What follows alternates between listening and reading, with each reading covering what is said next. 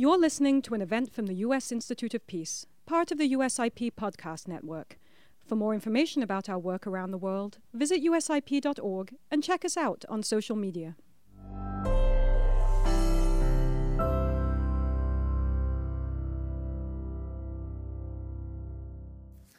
Good morning, everybody. Welcome to U.S. Institute of Peace. My name is Nancy Lindborg. I'm the president here, and I'm delighted to welcome everybody this morning for a very important conversation. And a special welcome to those who are joining us online on Facebook Live. And I invite you to tweet your questions for the audience Q&A portion of this using the hashtag Merkley@USIP. So for those who don't know, USIP was founded by Congress in 1984 as an independent, nonpartisan federal institution. And we are dedicated to resolving and preventing violent conflict around the world. And we do this by working with partners in troubled spots to equip them with the ways to prevent and resolve violent conflict. And we also serve as a convening hub here in Washington, bringing together policymakers, researchers, and practitioners to have the kind of critical conversations that we'll be having this morning on the most pressing challenges that we face today. So today we have an important conversation with Senator Jeff Merkley from the great state of Oregon. And Senator Merkley really defines someone as having had a career as a public servant. And he started as an intern with the former Oregon Senator Mark Hatfield, who was one of the great champions of U.S. Institute of Peace. And we are grateful to Senator Hatfield, to Senator Merkley, and to the many Oregonians who have been keen supporters of USIP through the years. Senator Merkley is a member of the Senate Appropriations Subcommittee on the State Foreign Ops and related programs. And he's the ranking member of the Senate Foreign Relations Subcommittee on Multilateral International Development and Multilateral Institutions. And in that role, he has worked very closely with the subcommittee chair, Senator Todd Young, to elevate the kind of humanitarian issues we will hear about today and to look at what are the underlying causes of crises around the world. So having spent much of my career working in these kinds of environments, and including 14 years with the international NGO Mercy Corps, I'm somewhat of an honorary Oregonian, but I really want to express my gratitude to Senator Merkley for taking these issues on. He recently returned from an epic trip traveling to Somalia, South Sudan, Djibouti, Kenya, and the Democratic Republic of the Congo. That's an extraordinary itinerary. And in those visits, he looked at what are the underlying causes of these humanitarian crises and the looming famine. And in Africa, he held more than 35 meetings with local civil society, refugees living in camps, aid workers, government officials. And I want to just take a moment to give a special welcome to two youth leaders who are visiting with us here from South Sudan at USIP, Niachangwath Rambakti and Nimisho Joy Bagi. So warm welcome to them. I want to commend Senator Merkley for his travel, really taking on those kinds of trips to war-torn countries and shining a light on these issues. Somalia and South Sudan in particular have been teetering on the edge of famine for the last several years. The Democratic Republic of Congo has been cycling through conflict for the last 40 years. And we see now more than ever that violent conflict is really driving these kinds of humanitarian crises. I am really struck by the fact that a decade ago when I was doing this work, 80% of our humanitarian aid went to victims of natural disaster. A decade later, that's flipped, and 80% goes to victims of violent conflict.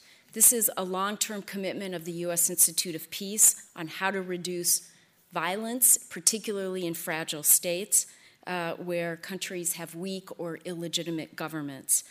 Congress plays a vital role in how America addresses these issues. And so voices like Senator Merkley's are absolutely critical. So we are honored to have him here today to share his views on these issues. With that, please join me in welcoming Senator Merkley.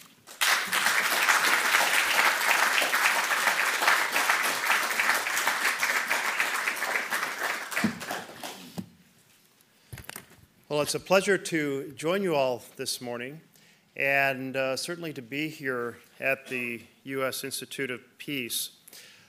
When I first came to Washington, D.C., it was 1976, summer of 1976, as an intern for Senator Hatfield. And I had a chance that summer to read his various books he had written and become familiar with some of the projects that he cared about. And he cared tremendously about issues of conflict in the world and resolving them. He had been with the first group of Marines who had gone into Hiroshima in Japan after the nuclear bomb had been detonated, and he had seen the enormous devastation that had occurred there. In so doing, he worked incredibly hard to curb the role of nuclear weapons, to advance the conversation about resolving conflict. And certainly a piece of that was his desire to establish an institution that would advance the cause of peace, an academy for peace, and that was the root of the creation here of this organization that has done so much good over these decades. And certainly I wanted to recognize that this is not just a building in which conversations occur, but also an organization that is supporting good work in different parts of the world, and particularly several programs in Africa regarding conflict resolution. So pleased that is the case. So it was a real desire of mine as a U.S. Senator to be able to join the Foreign Relations Committee, but I wasn't able to do that until this legislative cycle. And so I'm pleased I was able to do that and return to some of my core interests. When I was considering what to do with my life, I was uncertain. I had skills in math and science that had taken me into the university, but I was curious and interested in the rest of the world and the human experience. And in that time that I was here as an intern for Senator Hatfield in 1976, I was struggling with this question of public policy and how I understand how you could build something tangible like an engineer, but what about policy? Can you put yourself into a future in which you can affect the rules by which we guide our societies?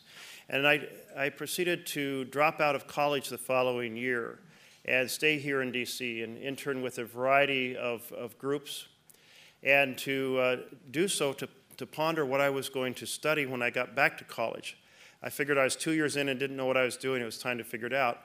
And what I came to conclude was that I would throw myself into third world economic development. And that's what I studied as an undergraduate, and then I studied it in graduate school. I worked a summer with the State Department in India. I had lived as an exchange student in West Africa. I worked in villages in Mexico, and I thought that's the way I was going to pursue my life, was doing as much as I could regarding third world poverty and conflict. And then, just as I was getting out of graduate school, I was interviewing for a variety of positions with the fellowships, and I was offered a fellowship with the Secretary of Defense to work on strategic nuclear policy. Completely different world from third world economic development. But at that point, it was just minutes before midnight in terms of the doomsday clock for the atomic bulletin scientists. And I felt the biggest threat to the planet was, at that point, nuclear war. So I felt a moral obligation to step into this unexpected opportunity. and did so through the 1980s. So that is a long journey back to being on the Foreign Relations Committee and back in trying to be engaged in third world economic development issues. In November of last year, I put together a congressional trip to go to Burma and Bangladesh to respond, have the United States Congress respond to the ethnic cleansing that was taking place in Burma. It was a situation where Aung San Suu Kyi had given a speech to the United Nations in September of last year and said, "We have nothing to hide. We invite the world to come and see what is going on in Burma, in Rakhine State, with the Rohingya." And I took her up on that. And then the day before the trip, our plans to visit the villages were canceled, as they were canceled for so many international organizations. We were still able to go to Rakhine State, to go to the capital of Sittwe, to hold a lot of conversations, to see the Muslim Quarter, which was quite striking. And then we went to the refugee camps in Bangladesh. Well, that trip in November was one piece of responding to major challenges in the world. The trip in March to Africa was another. It's become very apparent that there's so much going on in the world, whether it's war in Syria, whether it's denuclearization of the Korean Peninsula, that the issue of famine in Africa, the 4 famines, is just getting lost. And yet here were reports of, in the 4 famine regions of Yemen and North Nigeria and Somalia and South Sudan, some 20 million people at risk of starvation. So that's why I embarked on this trip, was to understand better and draw some attention to it. I invited a lot of colleagues to go as well, and discovered that there wasn't a great appetite to go to difficult regions of the world. So I went alone with my team member, Laura Updegrove, who is here. Feel free to, and maybe just have you stand and wave to people. Feel free to follow up with her on issues involving foreign affairs. And it's Laura who developed the most intensive travel schedule for a CODEL, with every second occupied with meetings.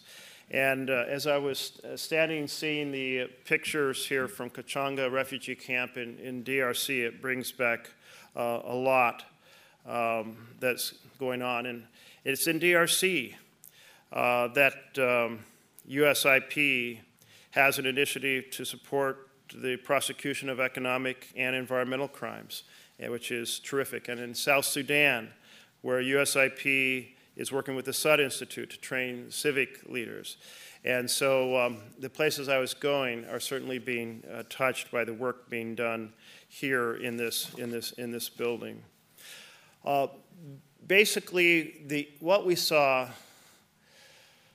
was the combination of the impact of conflict and corruption and climate chaos.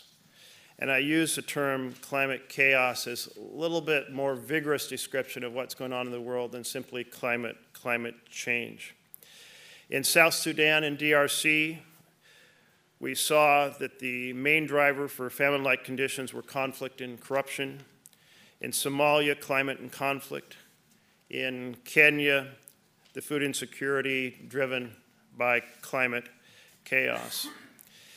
And that food insecurity is both a cause and a product of the conditions of conflict. In DRC, we saw a country that is abundant in minerals, natural resources. It's estimated to have the potential to be able to produce enough food to feed 2 billion people. And yet, 8 million, an estimated 8 million individuals in DRC are food insecure. And I think about how DRC really has had much difficulty throughout its history, really going back to kind of the first colonial disruption, King Leopold, and all that went on with Western interaction with DRC at this time. And now in just the Kasai region, conflict has displaced over 1 million people. And there are mass graves. There are mass graves with children. 2 UN investigators, including an American, Michael Sharp, were killed while investigating the crimes committed in Kasai. A couple stories that struck me from this location. We flew up to Kachanga by helicopter because it's extremely difficult to get there by road. And also this refugee camp had a lot of security, which I'll come back to later with kind of the number of gangs or militias that are moving through villages in the area. But as I went from hut to hut in this refugee camp, and in one of them, it was just a very kind of almost made out of woven, some type of woven fibrous stock. There was a fire inside, and so it was just absolutely a cloud of smoke inside. But out came a woman and had her young son come out. He was disabled, and he had a crease in his skull that went 1.5 inches, 2 inches deep from a machete. Machete had just completely crushed his head, and he was disabled as a result of that. And kind of a reflection, if you will, of the type of conflict that was occurring. And in that area, you have these large number of militia. Many of them stem back to the civil war that took place in Rwanda, and when the Tutsi came back down, many of the Hutu went over into the eastern part of the DRC and remain. And if you have some guns and some machetes, you can go from village to village and raid. And so some estimate there's 70 such groups, some 140 such groups. But it's really complete chaos, producing a tremendous number of refugees. And there is a child soldier reintegration center in Goma where I spoke to some former child soldiers, and particularly one young man, 17 years old, who told me his story. And he was in a village in that region, and one night, one of these militias entered the village, and a couple soldiers from the militia, if we can call them that, a couple members, came in and basically said to his mother, hand over $2,000, and of course they didn't have $2,000 there in the village, and she was killed. Then the father found everything he could possibly find of value, handed over, and then he was killed. And this young boy was hiding in an adjacent room, and the soldiers came through and found him and were on the verge of killing him. So he was 14 at the time, when they said, no, he's old enough, bring him with us. And so he went, because he was taken away with them, and he proceeded to try to escape the next week. He was caught, he was brought back. He said they showed him what they do to those who try to escape. And while he didn't give details, my understanding was there were horrific consequences that he witnessed, and at that point, he did not try to escape after that. And for 3 years, he was a part of this militia, going village to village, compelled to be there under threat of his own life. And then he was assigned to go out to a highway with 3 other individuals to try to, I say a highway, but some road of some sort, to try to stop a car and steal from it. And 2 of them had guns, 2 of them didn't. He had a gun. The other person who had a gun was the person who had killed his parents. So he told me that he made the decision of what he was going to do. And he shot and killed the soldier that was with him, the team member was with him, who had killed his parents. He said he told the other 2 young boys, you can either come with me or not come with me, but I'm escaping. And there had been pamphlets distributed in various places by the Blue Helmets in which he had been able to observe how to find them. And he went and he found them, and they got him to this camp. And I tell you this story because it's just symbolic of the results of the chaos that comes from this type of conflict, and a very, very difficult challenge as to how to take it on. But thank goodness that we, the United States, are funding operations like this center for former child soldiers. So that conflict disrupts the ability to improve conditions for millions of people. In South Sudan, another country rich in natural resources, you have yesterday the anniversary of the 7 years as a new nation. But it's been over 5 years of civil war between President Kiir's government forces and the supporters of former Vice President Machar. Some peace talks have been held in places, Ethiopia and Sudan, Uganda. That there is not at this point good news that there's some resolution of this situation. And more than 6 million in South Sudan face severe, life-threatening hunger. Over 4 million have fled their homes. This makes South Sudan the world's 3rd largest source of refugees, behind only Syria and Afghanistan. There in Juba, I went to the Guri Nutrition Center and met with 3 women, and these 3 women are standing there with their babies in their arms, and one woman proceeded, of course all through the translator, to describe that her child had HIV, and the second woman described how her child had malaria, and the third described how her child was being affected by malnutrition. And I just thought, here we have HIV and malaria, 2 of the great scourges of the world, and malnutrition.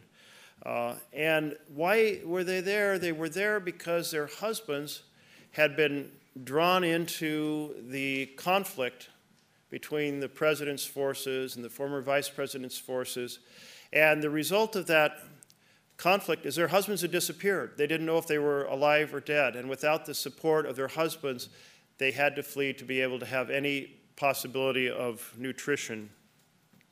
Also think about the chaos in South Sudan, from going to Kakuma refugee camp in Kenya, where many of the refugees are coming out of South Sudan. And I met a woman who had with her 13 children. And she told me her story. And her children were not just her children, but they were the children of her and her fellow wives of her husband. And her husband had disappeared, not to return. And so when she decided that she had to flee with her children, the other wives said, take our children as well and try to save our children. So she fled with her children and children of the 2 other wives of her husband, and made it to this refugee camp. And they had not yet been assigned a place to a place to reside. They were still in the processing of figuring this out.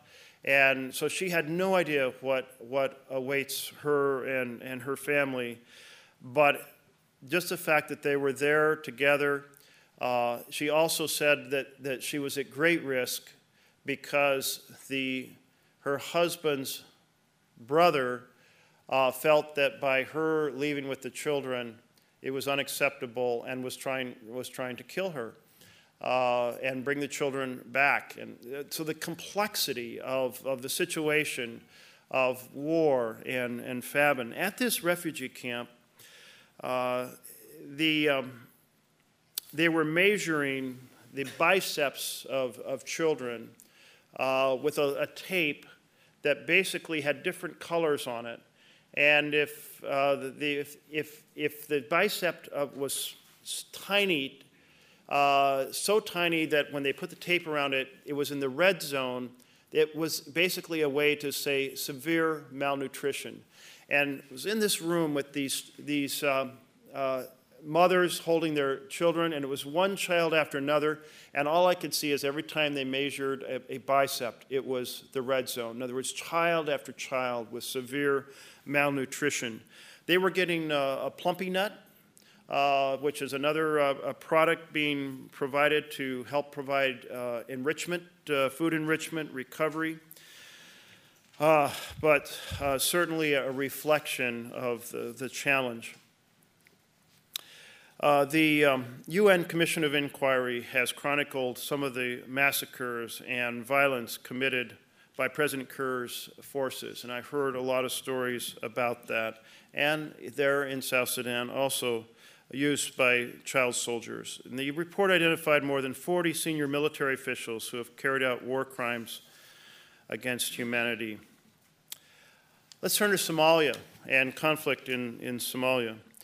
Met with President Farmajo, who came actually to the State Department enclave because the State Department is not allowed to go out of the conclave. And it's actually something that they wanted me to send the message back here to our State Department, to our leaders, to say, let us out of the enclave. The State Department representatives of every other country are allowed out of the enclave. The Americans are not. Because of our assessment of the risk, but they said they couldn't really do their jobs. I was astounded that the president was willing to come to the enclave to meet with me. But Al-Shabaab is a real challenge in that country, the conflict there. And one of the things that came up that the president is new there, and he was very engaged in policy discussions in a way that I did not encounter in many other countries, and including talking about the impact of the charcoal trade and how charcoal was a source of funding to Al-Shabaab. So not only was the country being deforested because of people needing to cook their food, but Al-Shabaab was making charcoal to export, and that export was helping to fund the terrorist operations. The challenge there was that in the last 30 years, they've lost 80% of their trees, which actually I'm probably getting my head of myself into the climate impact here, but it is tied in, as all three of these pieces are tied in between conflict and corruption and conflict. In DRC and South Sudan, I met with UN peacekeeping missions, two of the largest in the world. I saw really the key role that they're playing. In Somalia, I met with AMISOM, the African mission for Somalia. The African Union peacekeeping forces are helping and working to help the government in Somalia gain territory, regain territory, maintain control over country's civilian centers, and it's critical that the United States continue to work with these peacekeeping efforts.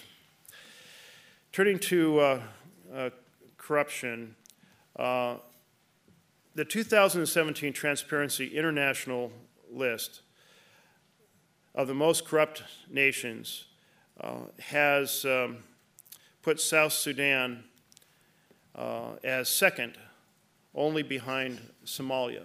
So in two of those countries that I was at, certainly a huge impact. One member of the South Sudanese parliament has described the nation as lacking any and all regulations to combat frauds and malfeasance among government officials.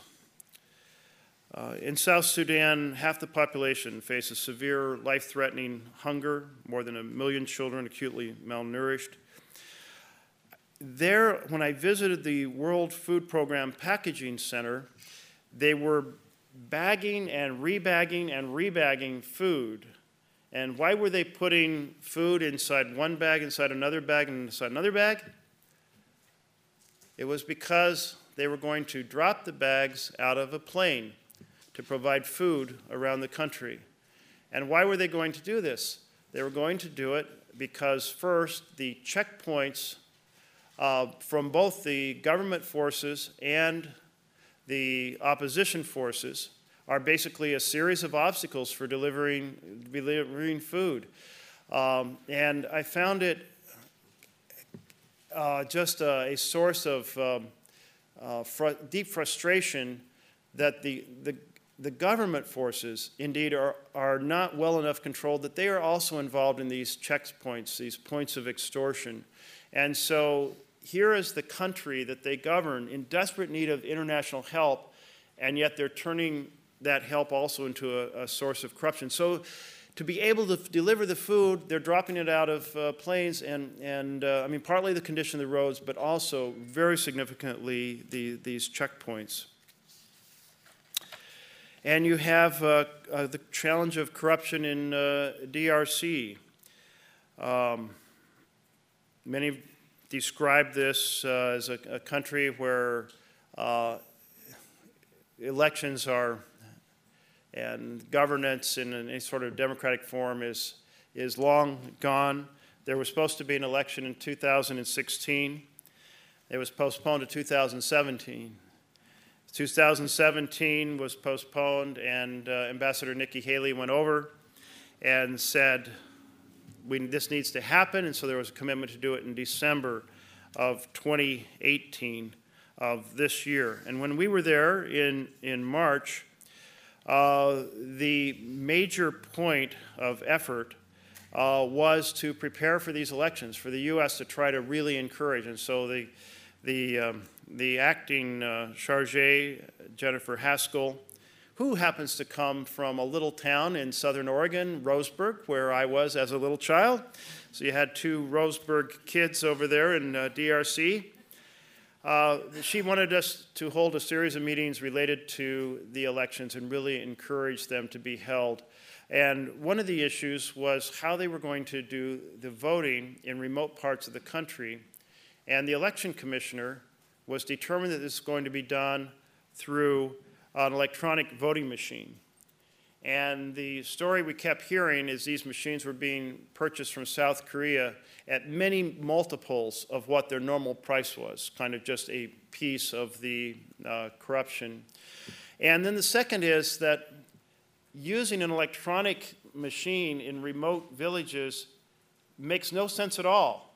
How's it going to respond to the humidity, to being exposed to the rain? And individuals would be coming to that machine who have no idea, have never touched an electronic device before. And then I held a meeting with a group of advocates, some of who had participated in a demonstration of the machine, and they had had difficulty using it. And they were urban, college-educated individuals. So what sense does it make to be running these voting machines out through all these villages? But the election commissioner was determined that this is the way it was going to happen. Another concern was the credibility of the voting rolls. And so that was something that was significant amount of conversation about. And the Conference of Catholic Bishops had volunteered with their extensive network to really be involved in this effort, and their offer had not yet been taken up, but hopefully will be. So I don't know if the elections will occur this December, but if they do, I think there's going to be a lot of issues with it. And when I had a dinner with civil society leaders, they were not convinced that even if elections were held, that Kabila would step down or there'd be a transfer. And you think about how these different issues interrelate, and we hope for one symbolic advance, like a free and fair election, but that could be just a moment in time in a long course of trying to find a path forward to a better place. Let me turn to climate. This is an issue that is perhaps the most significant planetary issue to confront our generation. In my lifetime, the amount of carbon pollution in the air has gone up by almost 100 points. Within a year or two, it'll be 100 points. So here's what I'm talking about. When I was born, the carbon dioxide level in the atmosphere was about 314 parts per million, and now it's almost 414 parts. During the 200,000 years of kind of human presence, the points have varied just a few points in the course of any generation. Completely different situation now. The curve is accelerating upwards. At the time I was born, carbon pollution was going up 1/3 of a point per year. Now it's going up 2.5 points per year. In the last 10 years, while I've been in the U.S. Senate, we have seen half the coral reefs around the world die or be deeply damaged. In my state, we see warmer winters that are great for pine beetles and terrible for pine trees. We see forests that are drier and with more summer lightning strikes, and so we have forest fire season that is much longer and more devastating. We have 1 billion baby oysters that died in 2007, 2008 because the Pacific Ocean is 30% more acidic than it was before we started burning fossil fuels. We have to artificially buffer the water for baby oysters to survive now in Oregon and off the coast of Washington. You see the impact certainly as an additional, deeply aggravating factor in Africa and in these countries we were visiting. And what has the U.S. done? It's bailed out of the Paris Agreement, formally not till 2020, but effectively abandoned its world leadership on this incredible challenge of climate chaos, carbon pollution, and our support for the Green Climate Fund, which I've worked intensely to try to get additional money to, and was successful after the Republicans took the Senate.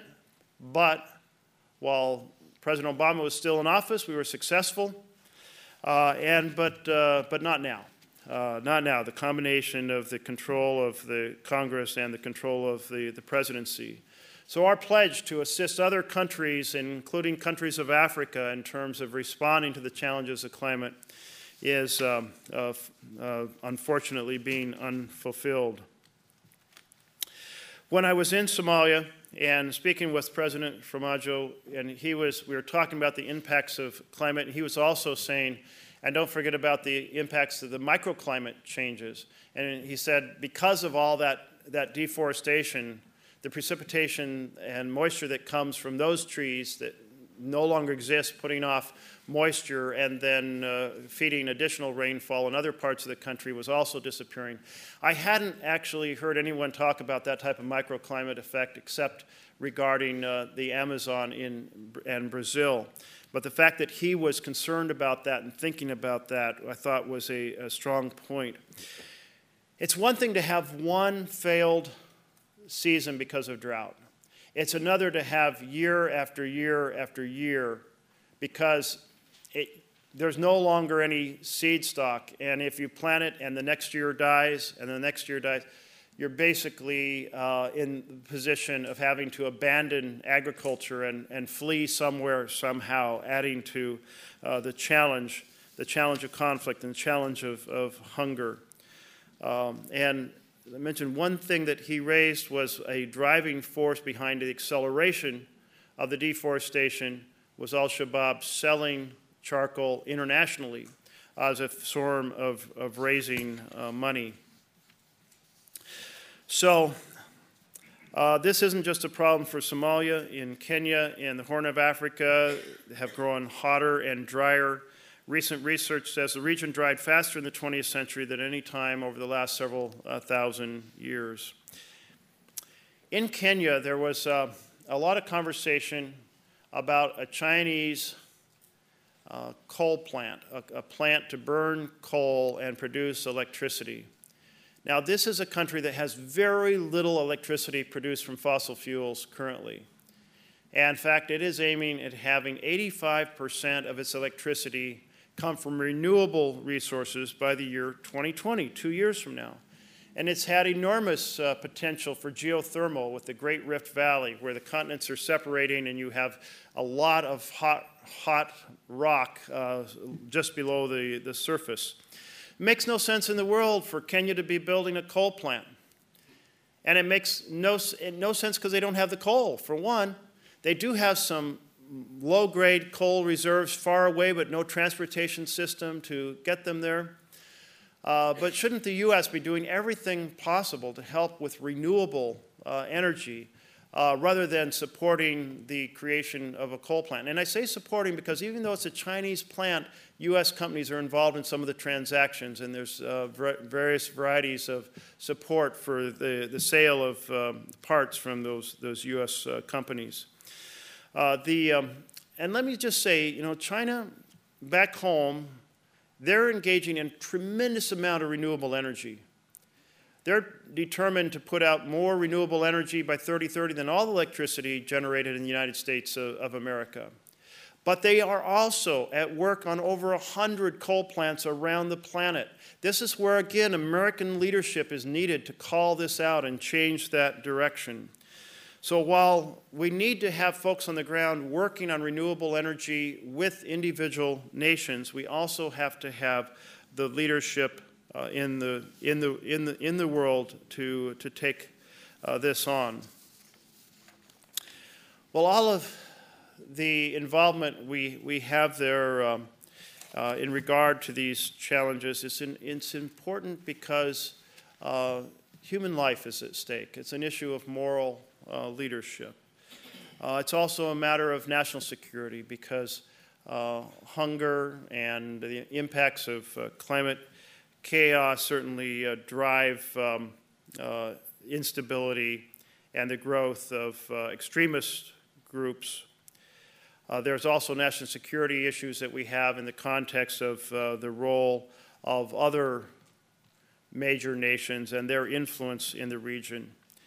And there's certainly the economic side. So let me just mention a few things that I'd like to see. One is for the State Department and the executive branch of the United States to be really intense about having our leaders on the ground. At the time that we were there in March, the U.S. did not have an ambassador in Somalia. We did not have an ambassador in South Sudan. We did not have an ambassador in DRC. We did not have an assistant secretary for Africa. We should have. We should have those important positions filled. We now do have an ambassador in South Sudan. We do have a nominee for the DRC. We do not have a nominee yet for Somalia, and we do have an assistant secretary for Africa.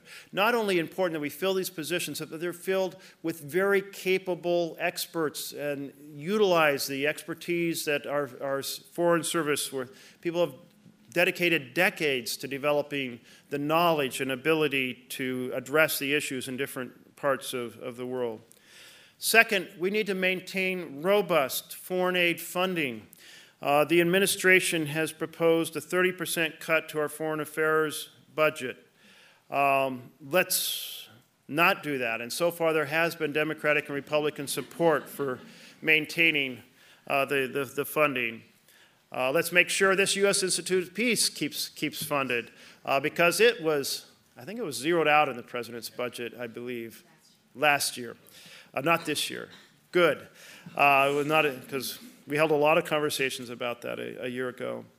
One of the things I saw in DRC in Goma was a Heal Africa Health Center, where it was a phenomenal center responding to violence against women. In that refugee camp that I was in Kachanga, we heard about how the daily trips out of the refugee camp to collect wood were enormously perilous for women because they were so vulnerable to being attacked, to being raped on those trips. And that type of chaos, there is a tremendous amount of violence against women going on. And this center that the U.S. was funding, this Heal Africa Center, was a phenomenal center of assistance to women who had suffered abuse. And also, it was our funding that was involved in that Child Soldier Reintegration Center. We should be doing more of this, not less. Or the Guri Nutrition Center in South Sudan, where the children's biceps were being measured and U.S. food was mattering. When I was here in Kachanga, and you saw on one of those other pictures the bags of food and oil, I said, how often does this sort of distribution occur? And they said, once a month. And I don't think it was a coincidence it was happening on the day that Laura and I happened to be visiting. And then I said, well, did it happen last month? And they said, well, no, because we didn't have enough supplies. I said, did it happen in January? They said, no, it didn't happen in January either. So once a month was the goal, but they don't have enough supplies. That's an issue of how much funding we're able to put into our support of the World Food Program. So it really comes down to mattering. And so I decided we should send a member of the U.S. Senate there every month so that there would be a distribution every single month. Met with organizations that were working with renewable energy, including microgrids like Bbox. And again, there's a group that's doing good work, but a little assistance from the United States can really help. We should then think seriously about things that affect corruption. I was very, very disappointed when the Senate used the Congressional Review Act to undo the resource extraction rule that said companies have to reveal the payments that they're making for resource extraction. That sort of transparency that was part of Dodd-Frank, that's very important to being able to take on corruption. Now, the way the Congressional Review Act works is it can be raised as an issue, gets 10 hours of debate, and if one side yields back their time because they want to shorten, then it's 5 hours of debate. So it can be raised at 5 p.m. in the evening, debated for 5 hours, voted on, and reversed, done like that, with no chance for anyone to know that it's happening, or to be able to weigh in on something that has a significant impact, in this case, an impact on corruption around the world. So we need to fight for transparency and support transparency, not the opposite. We need to support Power Africa effort, but make sure that we're supporting renewable energy, because unfortunately some of the projects are in fact fossil fuel projects. We need to support the Millennium Challenge Corporation. I had seen on an earlier trip to Africa enormous impact in which a country was really doing everything it could to meet the required standards for transparency and several other required standards in order to make sure it would qualify for a second round of Millennium Challenge. And we need to lead by example and recognize that the last thing we should be doing is rejecting those at our borders who are coming, fleeing persecution, to submit a claim for asylum.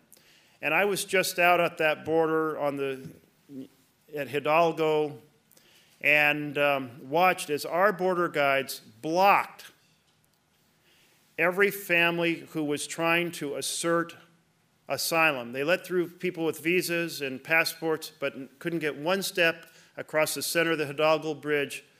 And that's the example we're giving to the world right now. When I came off that bridge and went into the port of entry, through the doors, I asked if anyone was there who was asserting asylum. They said, yes, there is a family here. I said, can I speak to that family? So a woman came out with a baby in her arms, and she told me about her plight in Honduras, where her family had a loan they couldn't repay. The private bank, is how she described it, had a relationship with the drug cartel that ran the neighborhood as an enforcer. And the family was told that she would be killed if they didn't repay the loan. And she thought she was safe until she delivered her baby. So with 8 months pregnant, she fled, delivered her baby en route, going through Guatemala and Mexico to the United States, got to the bridge in Hidalgo, and was turned back time and time again from stepping onto U.S. territory at the official port of entry. And so I said to her, how did you get across and in through these doors? And for a moment, her entire face lit up. And she said, she says, as I was rebuffed time and time and time again, she said, I noticed that on the car bridge, where there's multiple lanes of cars, that there were people out there washing windows and for tips. She said, so I went and I asked if I could borrow a squeegee. And I washed windows, starting on the Mexican side of the bridge until I had crossed over into the American side, gotten clear across the bridge, and then she was on American territory, asserted her asylum claim, and got in the door. But here's the kicker. Under the change in the definition of asylum that our Attorney General put forward just a few days ago, she will not qualify because she is the victim not of an official government, but of an unofficial government, a drug cartel that runs her neighborhood, a so-called gang under the Jeff Sessions rules. She had her little girl in her arms. She said her little girl was 65 días, 65 days old, Andrea. And we need, as we work with the issues across the world regarding refugees, regarding climate, we need to set an example. We need to be a leader on climate, but we also need to honor the Refugee Convention and proceed to give people a fair chance to assert their asylum claims here in the United States of America.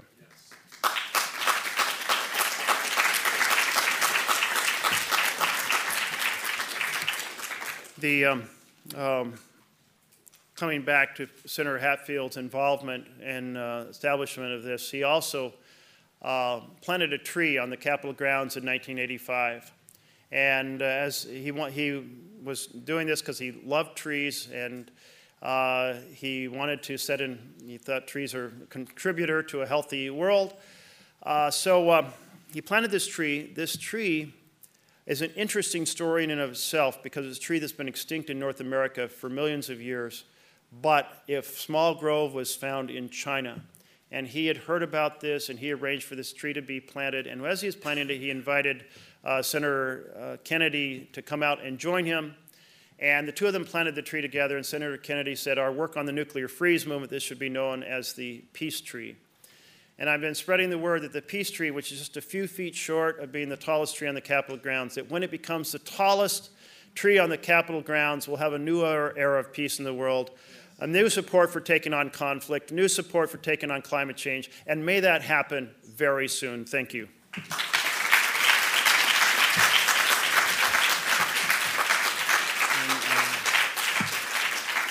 Nancy, do we have time for a little bit of dialogue?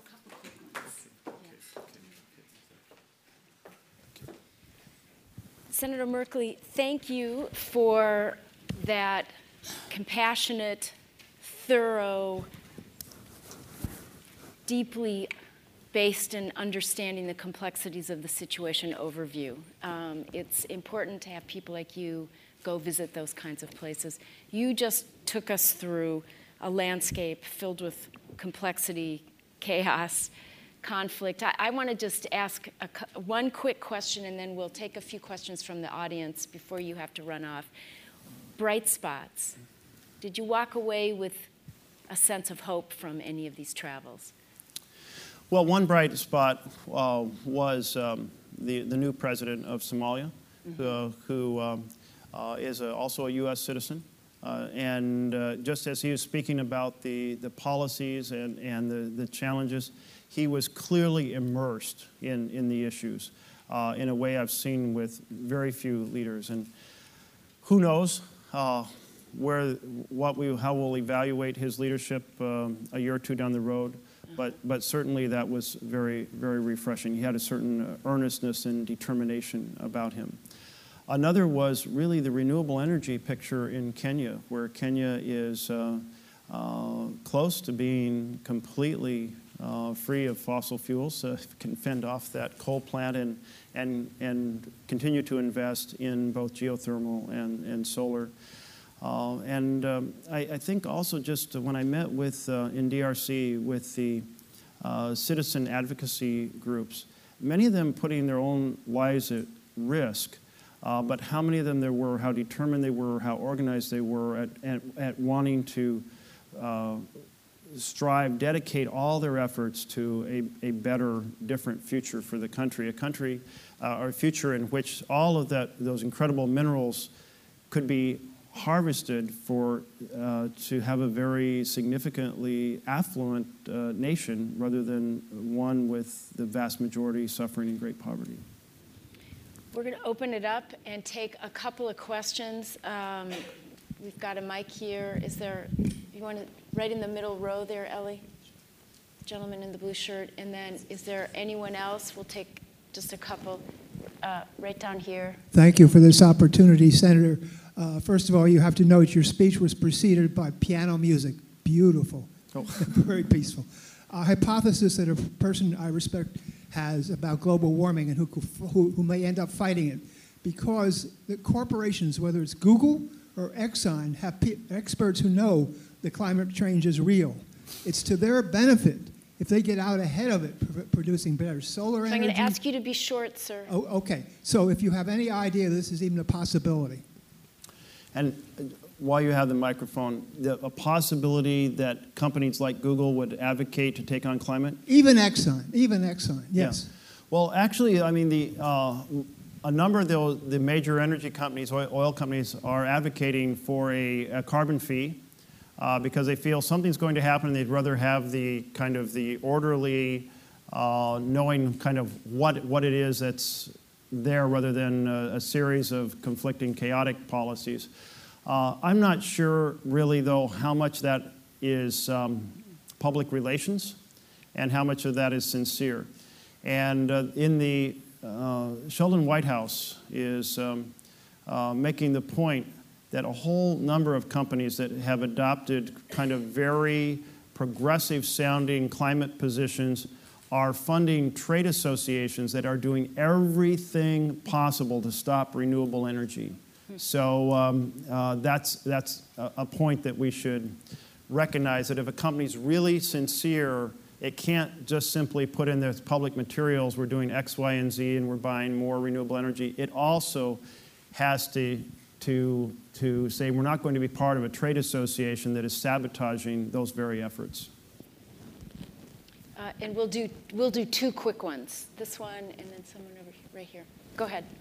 Hi, my name is Rochelle, and I'm from the Center for Strategic and International Studies. Thank you, Senator Merkley, for being here. You're welcome. I wanted to ask, in light of, in recent times, we've seen a lot of threats to healthcare in a lot of these disordered settings or in settings of conflict, whether by explicit attacks and violence on healthcare systems or by crumbling infrastructure that's threatening the ability for healthcare systems to reach people. So I'm wondering, in your visit to these 5 countries, if you got any sense of that or if you heard any stories or experiences about that.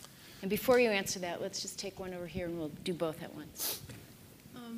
I'm Samantha Tafoya from Search for Common Ground, and I wanted to ask a question about the reintegration programming you spoke about in the DRC, and if that is more of a countering violent extremism or developing interest in, I guess, on the American part, and if you see possibility for that sort of support elsewhere in the Horn. So health centers and a reintegration center. The health centers, I visited several. I can't really compare them in time to what happened before. There are cases where militias have raided the health centers they want the supplies because they have their own set of, injuries from the conflict, so on and so forth. So they aren't a sanctuary that can count on being set free and apart from the conflict aggression itself. Of course, it's very hard to get healthcare workers to go in, and doctors, nurses, nurse practitioners who to be there in sufficient numbers to meet the need in many of these locations. And often the supply of medicines is significantly short. So it's a challenge, but I can't really judge better or worse. I will say that the effort to take on the great, let's see, what's the right word? The great diseases of the world, but malaria and AIDS and tuberculosis, and have resulted in significant strengthening of the healthcare architecture in some parts of the world. But okay, I've exhausted what I know on this, which wasn't much. I arranged to do a drop-by of one health center, and it had a list, I had a sign outside that had maybe 15 organizations that were contributing to making that health care center work, including the United States. So let's keep up our part of that deal, but much more could be done. The Center on Child Integration, if I understood your question, was it simply about taking care of some of the kids and giving them a shot, or was it about reducing violence? Was that in general? Was that the question? Essentially what we're supporting, whether it's development or countering violent extremism, and if you see potential for that across the board. Yeah. Oh, well, so, but you also represent the Child Integration Center. Okay. Well, so that center was solely dedicated to those young men and giving them a shot at catching up on education, kind of decompressing from the enormous intensity of the world they had lived in, where they were essentially compelled to be part of raiding villages,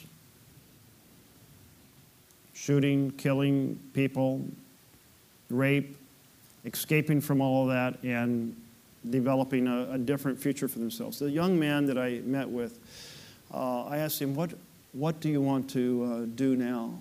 And he said, I want to be a mechanic. And we followed up with our delegation there, our leadership. Say, are there mechanics programs that we can help tie into that program? Because obviously unemployment is high to begin with, so it's so much of a hurdle to just recover from what you've been in, to escape it, but then to catch up on education and to be able to find a trade in a world where there's a lot of folks who haven't gone through the same dire circumstances, who also aren't finding jobs. So it's really difficult. More broadly, I inquired about how do you try to stop what's going on? And the answer was incredibly hard. The Blue Helmets don't try to follow the militias through the jungle. They're like, they know the jungle better than we do. We can go into villages and say, you can strengthen your ability to reduce your vulnerability to them.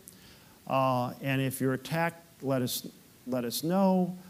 Here are resources. But they really can't go in and compete in the middle of the jungle. And so it's pretty much what, they use a phrase from America, the Wild West, absent of rules and controls. And none of the people we talked to had any clear, effective strategy that they thought could put an end to it, except to make the villages themselves somewhat more resistant. But you have a village, and then you have a group of militias sweeping in with guns and machetes. It's pretty hard to fend that off. So, and then economic development, yes. I mean, we're involved in many economic development projects, but they're modest and they're scattered and they're here and there and they're all good, and we should do more. But it's not massive. Senator, I want to just give one last question before you have to run away to our youth leader from South Sudan. Yes. My name is Nyashankwath. I'm a current South Sudan youth leader here at the U.S. Institute of Peace, and I work with an organization called Assistant Mission for Africa in South Sudan. Senator Meckley, My question is, what do you think is the obstacle to the intervention of the U.S. and the international community in making sure that the peace being implemented in South Sudan? So the barrier to finding a peace accord. That may be a bigger question than you can't tackle in a minute, but the important. So I know that there are experts in this room who probably know a lot of the details of the negotiations that have been taking place in the various cities. And I'm not one of those experts. As I understand it, one of the challenges is the former vice president, who is the nominal leader, doesn't have all the connections with the opposing forces because he's been out of the country in South Africa, and the opposition has split into many pieces, maybe into several militias. So there isn't a firm ability to control what happens. You also have folks on both sides, the government side and the resistance side, that are profiting significantly from the current state of chaos, including extracting money out of international organizations delivering food. As long as those in charge are benefiting and the friends right around them are benefiting from the chaos, that's a real problem because they may not have the determination to end the chaos. And so that's just a scratch the surface response. And I wish we could spend an hour and have those who have a lot of knowledge and experience contribute to answering your question. But it's my hope that here, the day after the anniversary of South Sudan's founding, that when we get to the 10th anniversary, 3 years from now, that we'll be at a different point where the civil conflict will have been resolved. The international organizations will be free to provide assistance, which will mean more economic development. Maybe there'll be really much stronger foundation for the building of civil institutions that can carry the country forward. That would be a wonderful hope for a few years down the road for South Sudan. I'm so glad you're able to be here. Senator Merkley, thank you for your leadership. Thank you for caring about these issues and being a voice in the Senate for these issues. We will invite you back 3 years from now to headline an event of celebration. Okay. And please join me in thanking Senator Merkley.